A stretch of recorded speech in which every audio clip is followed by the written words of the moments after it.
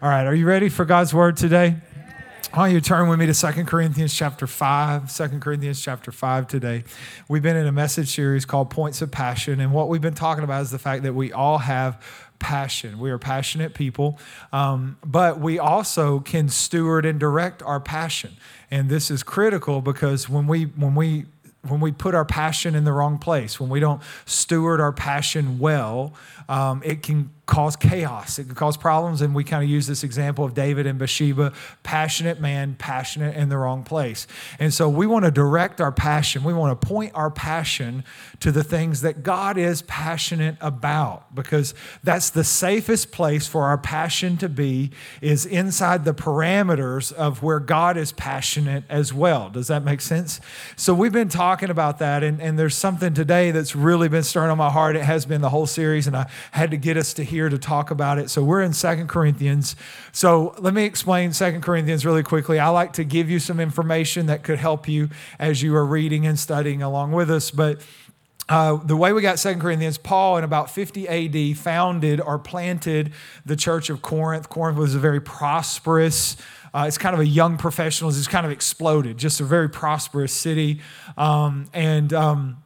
And so he plants the church, and there's a communication that we don't have, which was actually the first letter he wrote to the church of Corinth. We don't have it. It wasn't canonized as part of Scripture.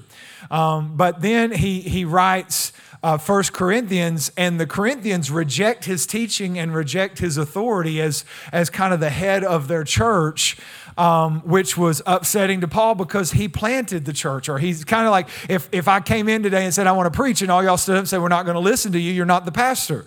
Well, that would be upsetting because I thought I was, right? You know, and you see what I'm saying? And so he's like, it was upsetting because he's like, I gave birth to you people spiritually. And what had happened in Corinth had prospered, and they had really slick televangelists with Armani robes and big gold rings, and they could speak eloquently. And I'm not knocking people here on TV. That was just kind of a joke. All right. So anyways, and they started listening to him because Paul was humble. He was poor. He worked a job making tents. He wasn't eloquent in his speech. And so they just started chasing after these guys because they're driving the Bentley Camels and all that kind of stuff. And so Paul then comes to visit, and he calls it his painful visit. And it was with sorrow and tears, that he comes down there to help them, to explain the way of the Lord more perfectly to them. And so then he follows up with this letter, 2 Corinthians, which is really kind of the closure to their restoration, the restoring of his relationship with the church, the finalization of it. And so in that chapter, or in the book of 2 Corinthians, he talks about restoring relationships, and he talks about forgotten generosities, and he talks about, even at the end, he kind of goes back into the Corinthians that still don't believe him or adhere to his teachings or trust him. And so we're going to be in chapter 5. And so that is chapter 4 through 7 is kind of this section on the cross where he gets into what Jesus did on the cross. And it's the paradox of the cross. And part of the reason that he's talking about the cross and what Jesus did was to point to that they're saying that he can't be their apostle, or they won't listen to him because he's not successful, because he doesn't have the Bentley Camel, the gold ring, the Armani robes. And so he says, well, what do you do with Jesus, who suffered? Because they were saying, Paul, because you're suffering, you're not an apostle. And he said, well, what do you do with Jesus then? Because Jesus came, he didn't have Armani robes, he didn't have gold rings, and he suffered, and he died on a cross that wasn't even his. It was ours. And so he is pointing this paradox of the cross, and he's pointing to God's salvation, God's character, and even this new crucified way of life that we're supposed to live. And so 2 Corinthians 5, verse 18, it says, all of this is from God. So time out. Let me tell you what all of this is. So he is talking about all that Jesus did on the cross. So in chapter 3, he said, here is freedom. Where the Spirit of the Lord is, there is freedom, right? And he said, we all with unveiled faces, beholding the glory of God in a mirror, are transformed into his image from glory to glory as by the Spirit of the Lord. In other words, so he's talking about the freedom we have to become who God created us to be transformed, right, in our identity, not just our exterior, but our interior self, to be transformed, to be born again. And then chapter 4, he goes, and we have this treasure in earthen vessels. In other words, we have the glory of God in these frail clay temples. And then in chapter 5, so we're all new creations in Christ. So he's talking about this grand work of redemption and all that God has done. So that's what all this means. Verse 18, all of this is from God, who through Christ reconciled us to himself and gave us the ministry of reconciliation. That is, in Christ, God was reconciling the world to himself, not counting their trespasses against them, and entrusting to us the message of reconciliation. Therefore, we are ambassadors for Christ, God making his appeal through us. We implore you on behalf of Christ, be reconciled to God. For our sake, he made him to be sin who knew no sin, so that in him we might become the righteousness of God. The righteousness of God. So he's given us this ministry of reconciliation, to be reconciled to God. God was in Christ reconciling the world to himself. This is what I want to talk about today. And I called this message, Hanging in the Balance. Hanging in the Balance. Let's pray. God, we have come and gathered today. And God, the last thing we want is another church service. That's the last thing we want. God, what we really want is to hear your voice, to encounter your presence. God, for your truth to change us, for your truth to inspire us, for your truth to inform, not only give us information, but inform the way we're going to live, inform the decisions we're going to make. So God, we pray now that you would speak by the power of your Holy Spirit to all of our hearts in Jesus' name. And everybody said, amen. Hanging in the balance. Hanging in the balance. That'll make sense in a minute. But first, let me tell you where I got the message. So when I was talking about doing this series, The Points of Passion, I was talking about, or thinking about, when I was thinking about what I would want to cover. And there's so many things you could cover, honestly, in a series like this. And it's a long series because there's just a lot, and I'm not even going to cover everything that I could cover, but I'm covering what I feel like I'm supposed to cover. And one of the things that happens, I heard some statistics, church statistics. These are from Thom Rainer. Thom Rainer was he was the founding dean of the Billy Graham School of Evangelism and Missions. He also served as the president and CEO of Lifeway Christian Resources. So if you ever heard of Lifeway, like the store, he was over that organization. And now he does some other things, but tries to serve the church still. And so he gave these statistics. He said 80% of churches are declining, 80%. 8 out of 10 churches are shrinking. That's bad news. And he said, well, 20% of churches, so it depends on which statistic you want to look at, 20% of churches are growing. I think that's pretty awesome. I'd rather 80% be growing, but 20%. But it was really when he started breaking down how the growth was coming that I got a burden. Because what he said was 14% of the 20%, so we're going to break 20% down, 14% are growing through transfer growth, meaning people who already believe in Jesus are coming to those churches. He said, only 6% of churches grow through winning people to Christ, through conversions. 6%. 6 out of 100 churches are reaching people. And to me, that was a concern.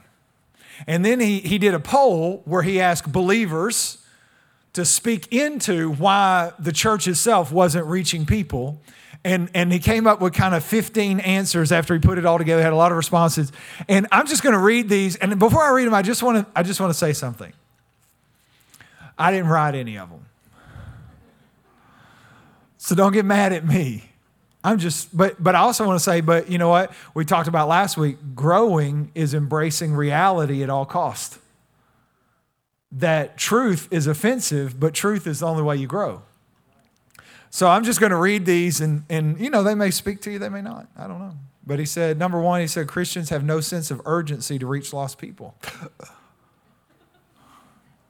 And I just want to say, before you gasp, I'm just wondering how many times this week you thought about a lost person. Just a spoonful of sugar makes the medicine go down.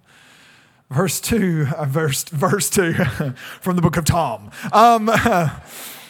Number two, many Christians and church members do not befriend or spend time with lost people. Number three, many Christians and church members are lazy and apathetic. Can we just say, ouch? Number four, we are more known for what we're against than what we're for, i.e. Facebook, in an election year. Now, I added that part. I did really. That was me. Our churches have an ineffective evangelistic strategy of you come to us instead of us going to you. Many church members think that evangelism is the role of the pastor and the paid staff only. Church membership today is more about getting my needs met rather than reaching the lost. Church members are in a retreat mode as culture becomes more worldly and unbiblical. Many church members don't really believe that Christ is the only way of salvation. Our churches are no longer houses of prayer equipped to reach the lost. Churches have lost their focus on making disciples who thus will be equipped and motivated to reach the lost. Christians do not want to share the truth of the gospel for fear they'll offend somebody because political correctness is so commonplace even among Christians. Most churches have unregenerate members who have not received Christ themselves. Ouch. Some churches have theological systems that don't encourage evangelism, and some churches have too many activities and they're too busy not doing the things. They're too busy to do the things that matter. I honestly, as I read over those, I thought there were some that applied to me. And so if you're here and you're like, oh, none of those apply to me, I don't even know what to tell you. Truth is your friend. You're not in reality, okay?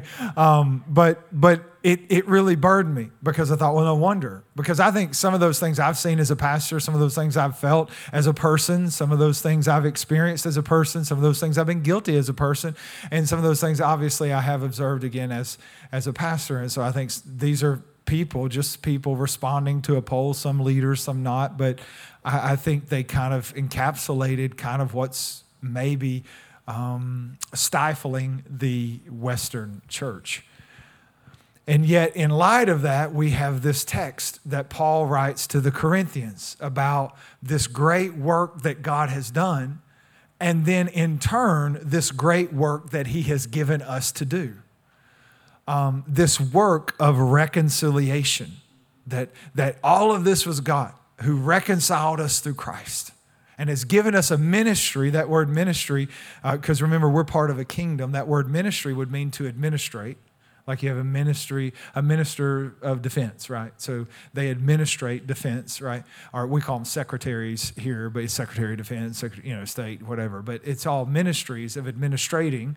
And so he's like, he has given to us this administration of reconciliation, this ministry. Like he's done the work and he's given something to us. And so I want to talk about that. So write this down, 3 things. Number 1, God loves people too much to do nothing. God loves people. So 2 Corinthians 5:18, it says, all this is from God who through Christ reconciled us to himself.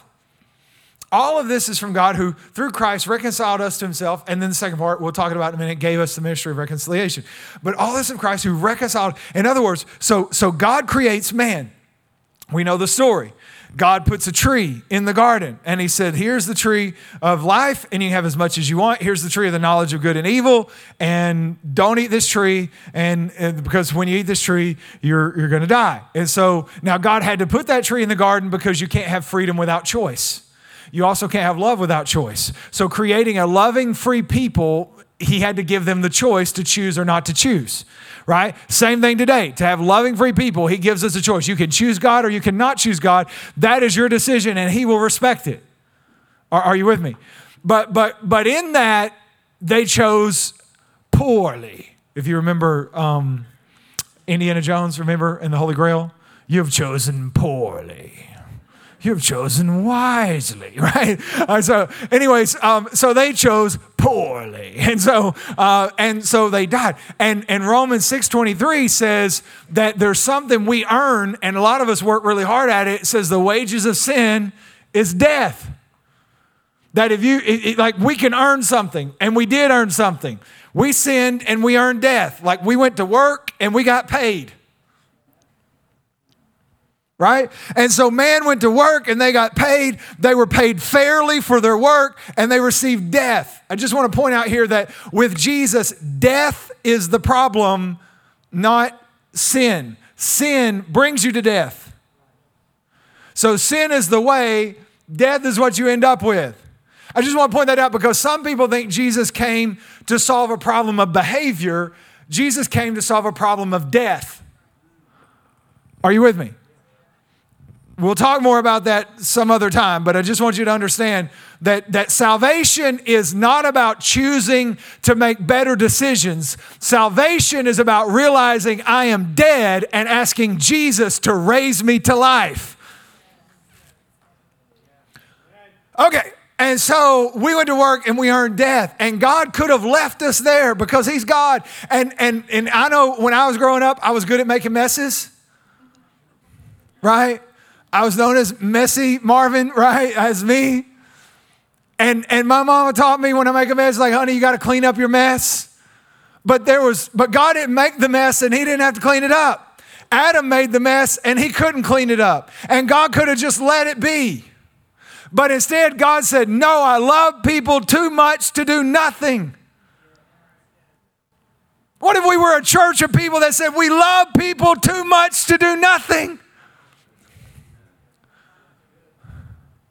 No, we can't just sit silent in the comfort of our church pew with the fish on our car and Hillsong jamming on our phone and just say, you know, I'm so glad I'm saved when I'm passing people who I know are not right with Christ and I'm working by people who don't know Jesus and there are people in my family who've never made a profession of faith. How could I love people so much and do nothing?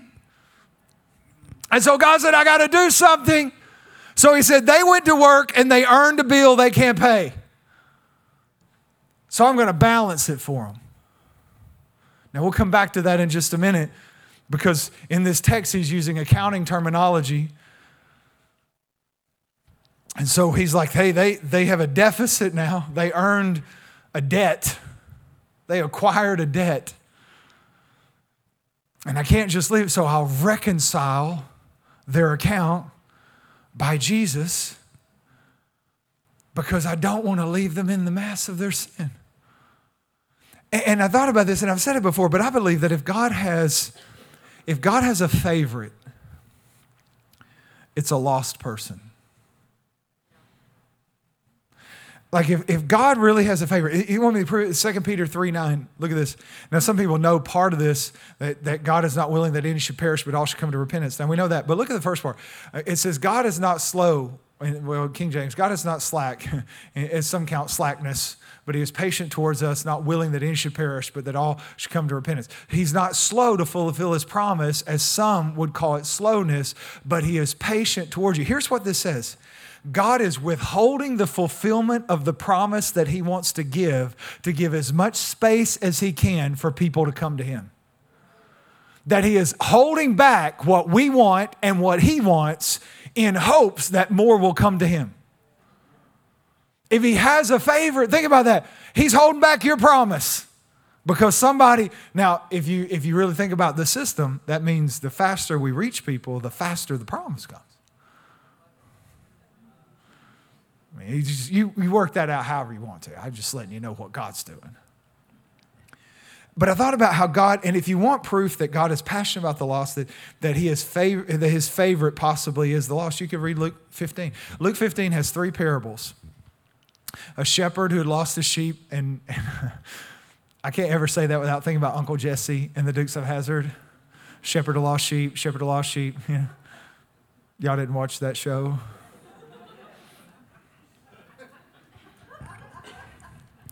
Anyways, there's a shepherd who had lost a sheep. Then there was a widow who had lost a coin and a father who had lost a son. To me, it's the Trinity, the shepherd Jesus, the woman would be the Holy Spirit, and then the Father would be the Father. But all of them have the same intense passion that the focus becomes the one that's lost. Because it's a shepherd who goes to look. It's a widow who lights a lamp and sweeps right? And searches diligently. And then it's a father who we get this picture who stands and waits. I mean, sheep, shepherds didn't wait for sheep to come back, and coins are inanimate. They're not going to come back. But with humans, he gives us a choice, but he is waiting to see if you'll come to him. And then all of it, I'll just read the verse 8 through 10. This is about the woman. But or what woman having 10 silver coins if she loses one coin? Now think about that. You got 9 more. You still got 90%. But look what it says. But she lost one. See, you had 99 sheep, you lost one. It could be like, yeah, I got most of them. I mean, if Julie goes out of town and she comes back and I have 2 out of 3 children, I call it a win. We're talking about one sheep out of 100, right? But it says, bring her silver coins. If she loses one coin, doesn't light a lamp, sweep the house, seek diligently until she finds it. And when she's found it, she calls together, look at this, calls together her friends and her neighbors and says, there's a party going on right here. I mean, she gets cooling the gang out. Rejoice with me, for I have found the coin that I lost. And then verse 10, and this is, he says this multiple times, just so I tell you, there is joy before the angels of God over one sinner who repents. When you read that in the context of the Greek, what it says is there that God so overflows with joy that he wants celebration all around him. That, in other words, it's not just, oh, that was good. It's like, no, everybody's got to feel what I'm feeling. Everybody's got to experience the joy that I'm feeling. And I thought about how that today, if God is aware of a number, he's aware of how many don't know him. Like, have you ever thought about that? Like, I thought if this is true, that when someone like today, the Father, if you will, is standing and he is searching and he's just waiting to see who's coming home today. And by the grace of God, people are going to come home today. People are going to be saved around the world today. Someone will accept Christ today, and he'll get to welcome them and follow them and give them a robe and a ring and shoes and throw them a party, and heaven's going to go, whoa! Because they're going to have a party.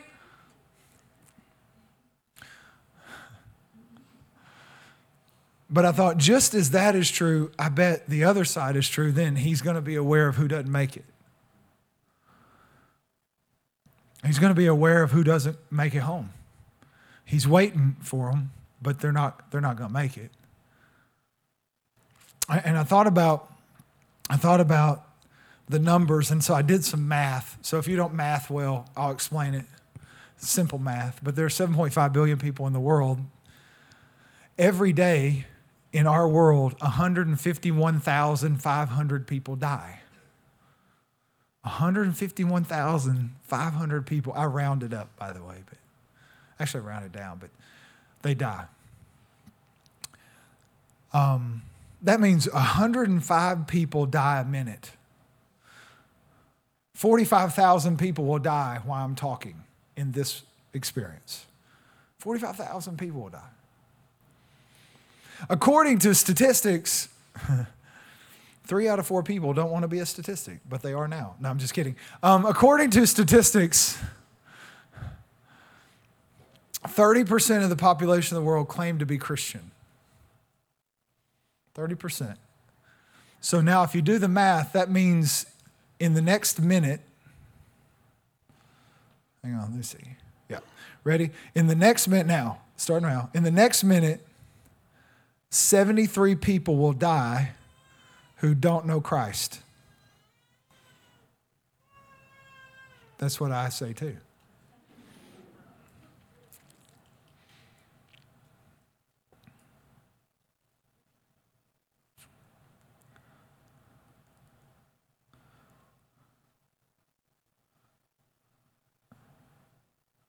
There's a half a minute. So that's 37 people that passed away that didn't know Christ.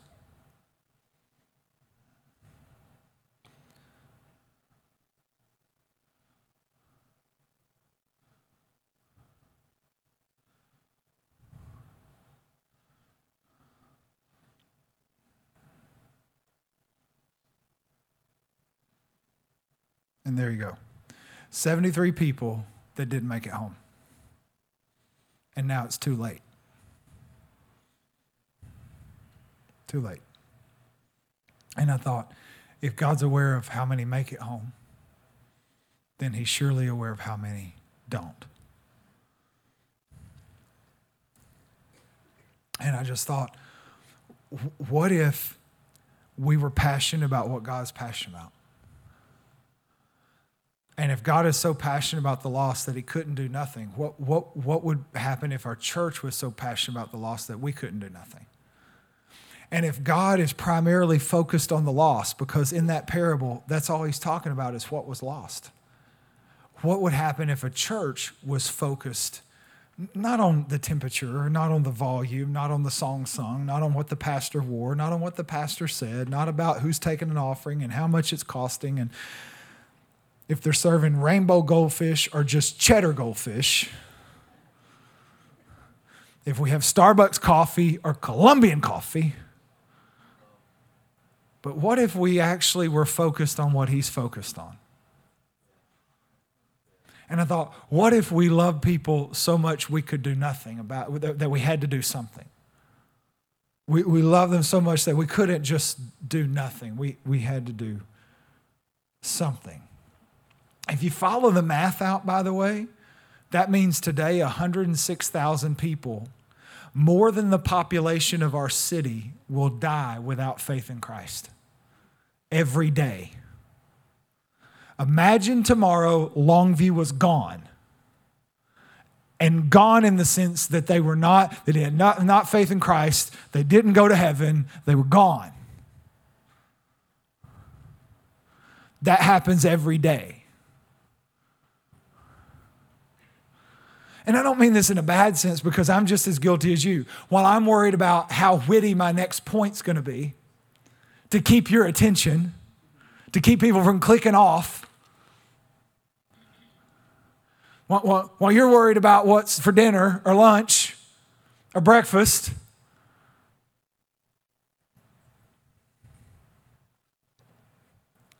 I don't know, it just overwhelmed me a little bit to think that by the time I'm finished, over 3,000 people will have died without faith in Christ.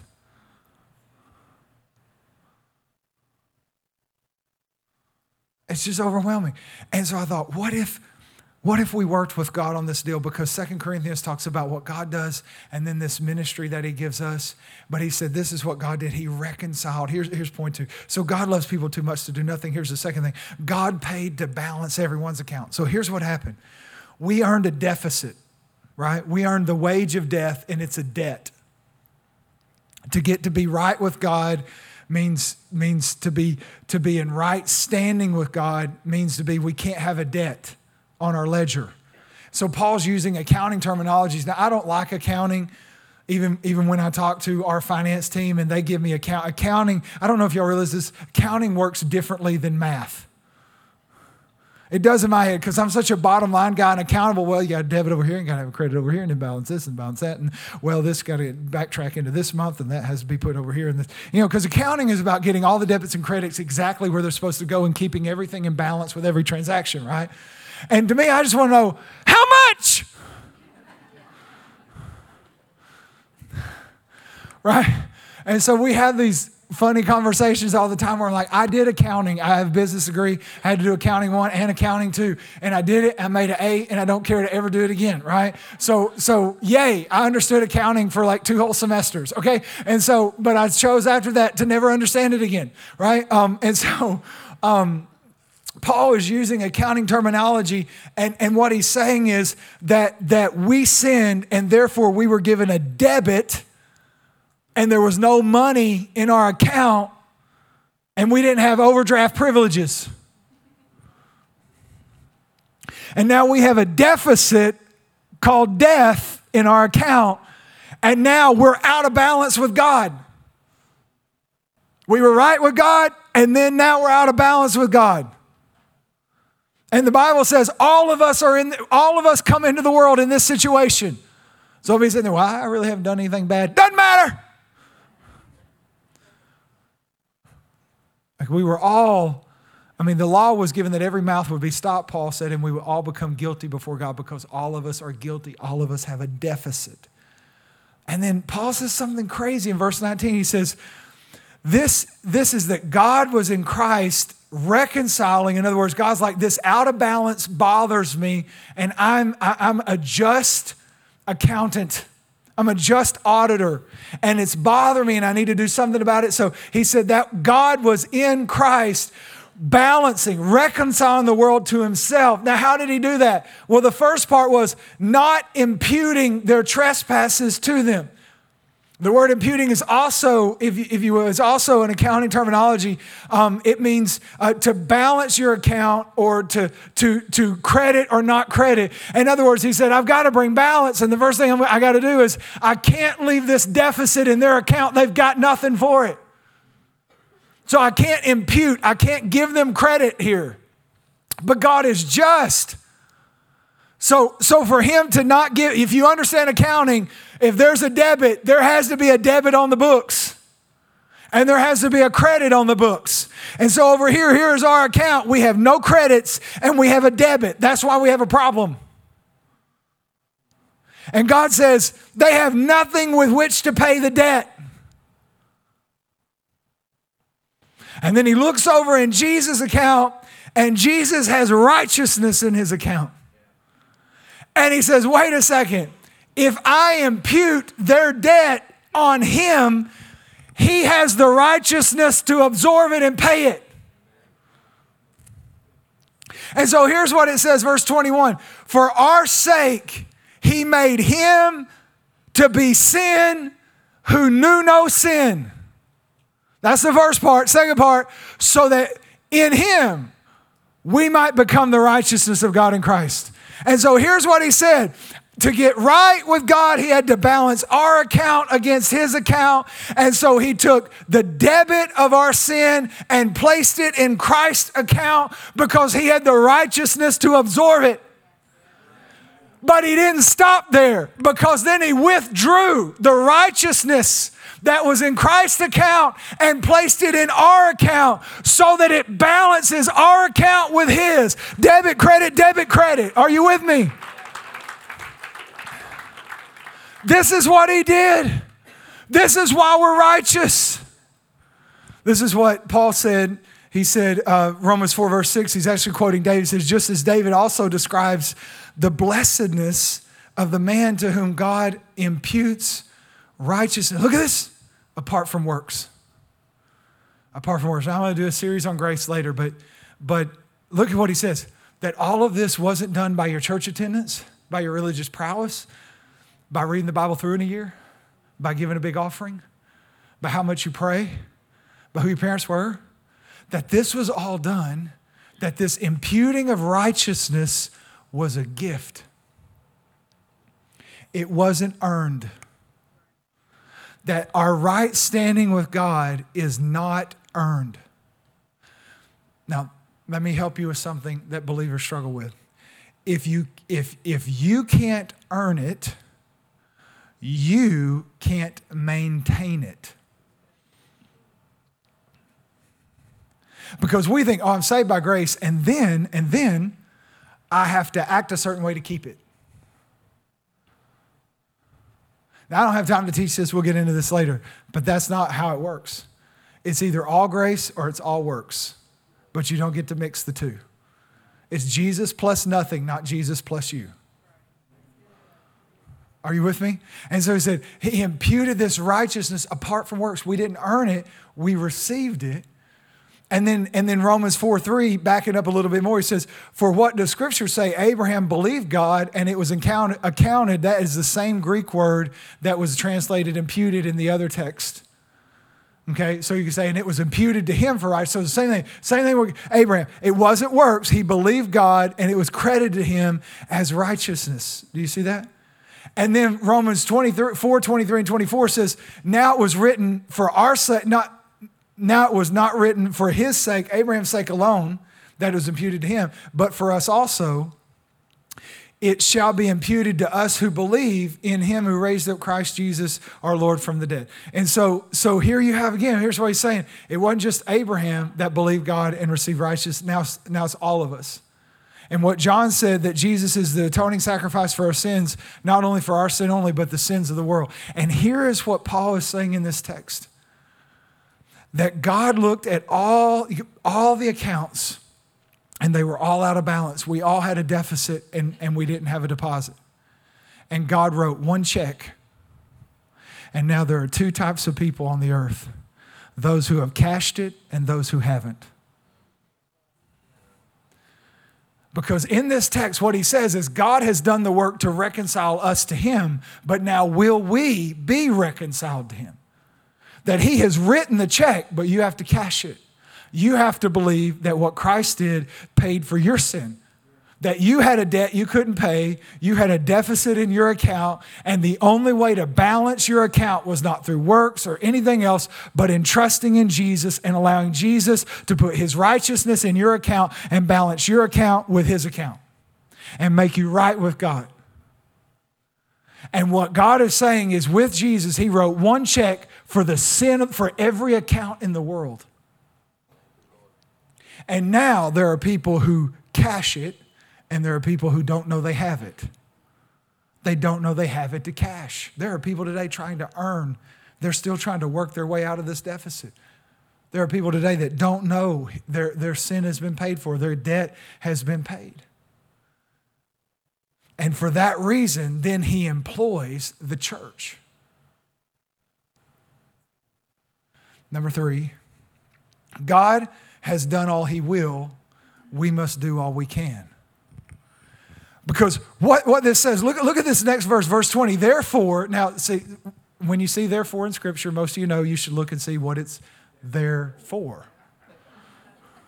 Okay, when you see all this, well, if he's talking about something that came before, that preceded the verse we're in, you should go back up. So he's saying, therefore, what do you mean? Because God was in Christ reconciling the world to himself, right? And so he's building that. He's saying, therefore, now he's going to get to the church. Therefore, we are ambassadors for Christ. God making his appeal through us, we implore you on behalf of Christ, be reconciled to God. So God paid the bill. He paid to reconcile the world with him. But now he has deployed ambassadors with a ministry of reconciliation. And he says this, you're ambassadors, and now God is pleading through you, or appealing through you, and you are to plead on behalf of Christ. It says implore, some versions say plead. So here's my point. What is God doing again now? Because I sometimes think we're waiting on God to save the world so we can go to heaven. Everybody want to go to heaven, but nobody want to go now. That's a great psalmist, Kenny Chesney. And he is a great psalmist, personally. I like him. Nervous laughter in church because we're talking about country music. All the church ladies came out. It's Satan. SNL reference, even worse. Boy, this is spiraling out of control in a hurry, isn't it? But here's the point, is that God has paid to reconcile, but now he said the ministry of getting people reconciled to him is given to his ambassadors, and that he appeals through his church as they plead on behalf of Christ. In other words, God has done all he will. Now we have to do all we can. He wrote the check. We go tell people they can cash it. And I thought about this word ambassador. Most of you know that's a diplomat sent from one country to another country to represent their interest. And I thought about what makes a good ambassador. So I'll give you 3 things really quick. What makes a good ambassador. Number 1, ambassador is a representative. Right? So 3 things under being an ambassador or representative. Number 1, if you're going to represent, then you have to have knowledge about what you're representing. In other words, you have to have a message. He said, is committed to us a message of reconciliation. Why? Because he's given us a ministry. So he's made us the secretary of reconciliation, right? Because that's, again, ministry means to administrate for a government. That's why we have Secretary of Defense or Minister of Defense, right? So we talked about this, right? Or if not, I just talked about it then. I don't remember what service we're in, but anyways. So we have this ministry to administrate this reconciliation because he's paid the bill. And so now we have to have knowledge, so we have to have knowledge of the message. And I think some people don't have knowledge of the message. Like, what do I tell people? I'll give you 5 words really quickly. God, man, Jesus, cross, resurrection. God, man, Jesus, cross, resurrection. God, man, Jesus, cross, resurrection. God, right, starts with him, made man, man sinned, Jesus came, died on a cross, and was resurrected to give us new life. We were dead in sin. He went to the cross to pay for our sin, rose from the grave to give us new life, and now we can live forever. God, man, Jesus, cross, resurrection. But can I tell you the best message you can tell people? Is yours. Right? Tell people your message because you know it. You know how God saved you. What was your life like before Christ and what is it like now? And hopefully there's a difference.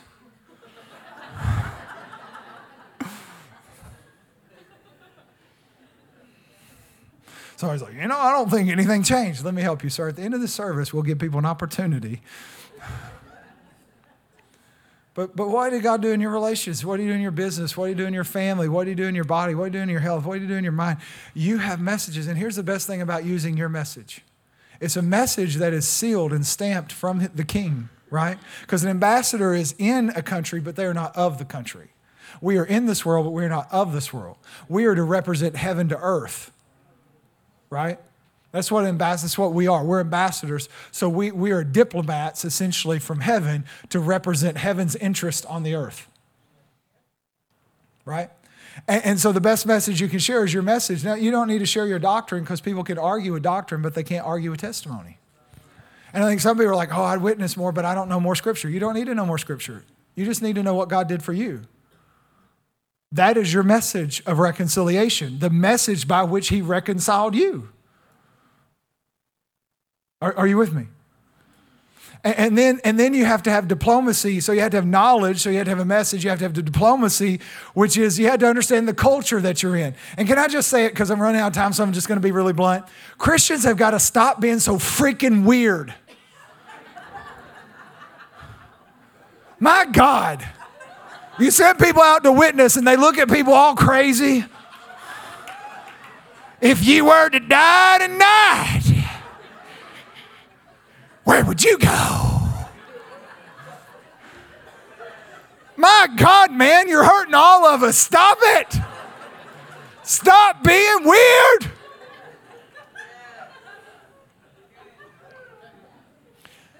Brother, you're going to burn in damnation fire.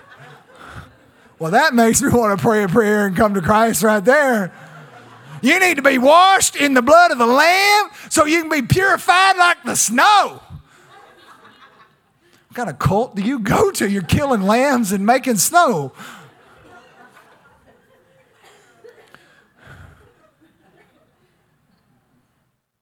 When you read the writings of Paul, do you understand that Paul was a genius at putting the gospel in their culture? Even at Mars Hill, they had all these shrines to all these gods, but they didn't have one to Yahweh God, to Jehovah. And Paul says, this is amazing, all these things. I want to talk to you about, and he finds this one statue. It's kind of cool. He finds this one statue of the God they didn't know, essentially. And he said, this is the guy I want to talk to you about. I want to talk to you about the God you didn't know. And they're like, oh, how cool. We wanted to know him, but we didn't know him. And now he's going to tell us who he is. He was a genius at it. He said, I became all things to all men that I might somehow win some. What I'm saying is, Christians, hear me. Stop being weird. You got to understand the culture. You don't have to be of it, but you have to be in it. Right? This is why I love having teenagers, especially my daughter, Mariah, who's in this service, and she's my pop culture queen because she keeps me up to date on the music, on what's going on, the TV shows, like everything. And like we get in the truck and she's my DJ and she's playing music. I'm like, where'd you hear that song? Well, I heard it this, and that, and this, and this, and this person. Oh, Dad, they're like all the thing now. I'm like, so cool, let's jam. I'm ready for a breakdown. Never gonna get it, never gonna. 90s, where are my 90s people? You don't understand. Anyways, it's okay to not be cool, but you need to know the culture. I've accepted I'm no longer cool, but I want to know the culture because I have to talk to people in this culture. And when we started this church, I made a lot of effort to cleanse my palate of all colloquial church phrases except the ones I keep around for fun. Because I wanted people to understand the gospel and I wanted to put it in their culture so that they could get it. Are you with me? Because I want to reach people. So there's culture. And then there's character.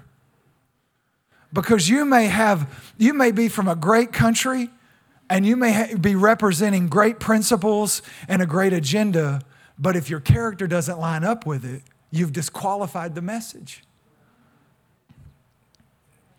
And so for us as believers, that's why it's important that St. Augustine said, preach the gospel, and if necessary, use words. It's important that the first message that we proclaim is the message of our life.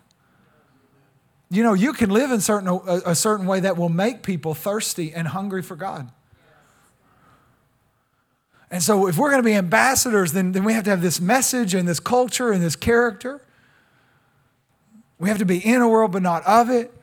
I thought it was cool. Ambassadors do a couple of things, and that is they represent the country they're from. They establish relations and end hostilities. And we got a lot of people who think God's out to get them. God's mad. You know, God's mean. And we get to go out there and represent him the right way. No, God is kind and loving and gracious. And then it says this, and then they plead the case of the country that they're from. And this is what he said, pleading on Christ's behalf, be reconciled to God. And I thought, let it not be that our church has no plea anymore. That there's no longer a pleading church. No longer a prayer meeting where we're praying for the lost. No longer a church that is actively in outreach and trying to reach other people. We need a church that is pleading, be reconciled to God. He paid the bill. All churches say, I can't say all, because you really can't say all. Theoretically, most churches would tell you that their mission is the Great Commission. To go into all the world and preach the gospel. We have a value here, found people find people. We think we're found to find. And my concern is that according to this text, God has done his part, and now he's asking us if we're going to do ours. That he actually appeals through us, not apart from us. This is the commission. We have to go so he can appeal. We have to open our mouth so he can appeal. We have to build relationships so he can appeal. We have to live so he can appeal. We have to plead so he can appeal. That we can't sit at home and expect him to go into our neighborhoods and preach the gospel, though he's given that to us to go share the good news that your debt's been canceled, like God has paid to put righteousness in your account to make you alive. Like God wrote the check. He just wants you to cash it. But that doesn't happen without the church. That the church is the only modus operandi, that exists for people to come to know Christ is the church. And let me tell you something that each of you have in common with me. And we all have in common with everyone else. Anyone who has come to know Christ has one thing in common. A somebody. A somebody that pleaded. A somebody that appealed. A somebody that brought you, led you, prayed with you, picked you up. We all have a somebody. If I were to ask you how you came to Christ, you're going to tell me a story about somebody.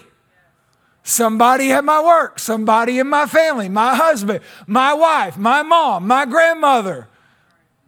But you're going to tell me the story of somebody.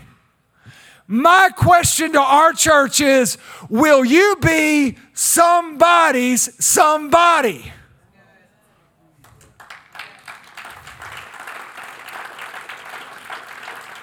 So here's what we did. Most of you probably came out and you saw this big map on the wall. It's a map of our city, and we didn't do that for decoration. We did that because I wanted to create an intent and focus in our church. And so when you came in, one of these cards was on your seat. One side, it has the map, and it has a blank, found people, find people. And on the back, it's blue. It says found people, find people. Here's what I'm asking everybody in our church to do is write down the name of the somebody that you're going to be the somebody to. And first name only, by the way. First name only. We don't want last names. And also, if they come to church with you, don't take them by the wall and say, look, I put your name up there. That's back to some weird cult, right? But the idea is that we put their name, who we want to be the somebody for, we put their name there, and then we're going to hang it with all those names. And as those people come to Christ, we're going to flip it around until the wall turns blue. And so, yeah. Now, you can have more than one somebody, but I think a great part of our faith is sharing our faith. And so I'm asking if there's somebody at your work, in your family, in your neighborhood, whoever it may be, and you're like, hey, I want to be that somebody. I don't think they know the Lord, or maybe you know for sure they don't know the Lord, whatever the case may be, then I'm going to make, Bob. Bob's going to be my guy. And I'm going to pray for Bob, and I'm going to look for an opportunity to share. And let me give you one secret, and I know I'm going long, but let me give you one secret about sharing your faith. There has to be seeds before there's harvest. And so it is okay to plant seeds while you're waiting to see when they're ready to harvest, okay? I think we miss this. In fact, you can plant seeds in everybody's life and harvest somewhere. In other words, when you're talking to people, if you're sitting there like, if it's forced and you've got the Romans road laid out and all right, and I got 5 minutes and I'm going to get this guy to an altar call. You know what the Bible says? Stop being weird. Thank you. Don't force it. Have a conversation. Listen, this has been a hard week and da-da-da-da-da, and man, I just don't know. And then look what you can do. I do this all the time. Oh, man, I know. Hard week. I know what it's like to have a hard week. I'm so thankful to have Christ in my life because he's my rock. He's what I lean on in the hard weeks. Who do you lean on? You don't have to be weird. You just have to have a conversation. Remember Jesus, he's at a well drawing water and just says, hey, could I have a drink? Well, you're a Jew and I'm a Samaritan. I know. If you'd asked me, I've got some really good water. What I want us to do as a church, listen, I want us to be somebody's somebody. Somebody's somebody. Somebody's somebody. And so if you don't have a name, that's fine. Take this card and pray. Go through the week. And when God gives you a name, bring it back next week, hang it on the wall. If you got 4 names, take 4 cards. But my hope is by the end of the year, that whole wall is blue. And this isn't church growth. I'm not worried if they come to church. They may not even be in our state. It doesn't matter. We have social media and texting and phones. I mean, you may be somebody who's in Alaska. That's fine with me. This is about being passionate about what God is passionate about. This is about the fact that right now, think about this. God has paid the bill for people, but they haven't accepted it, which means it's imbalanced. And right now, listen to me, people are hanging in the balance, waiting for you to tell them to cash the check. It's just like reconciling accounts. There were sometimes you're about to reconcile the account, and as you reconcile it, you realize that you've got an outstanding check. There are outstanding checks all over the world. God has sent them. He has paid. And right now we need the ministry, the ambassadors to go and administrate the ministry of reconciliation and tell them, cash the check and God will bring you in balance. I want us to be those ambassadors.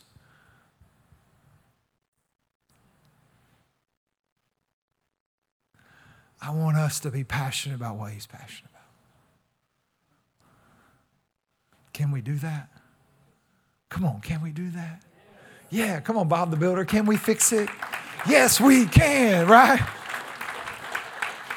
I told you I wasn't cool, but I know some Bob the Builder. Boob construye, by the way, if you're in Latin America, I'm sorry, stand with me. I'm going to end all the bad jokes now.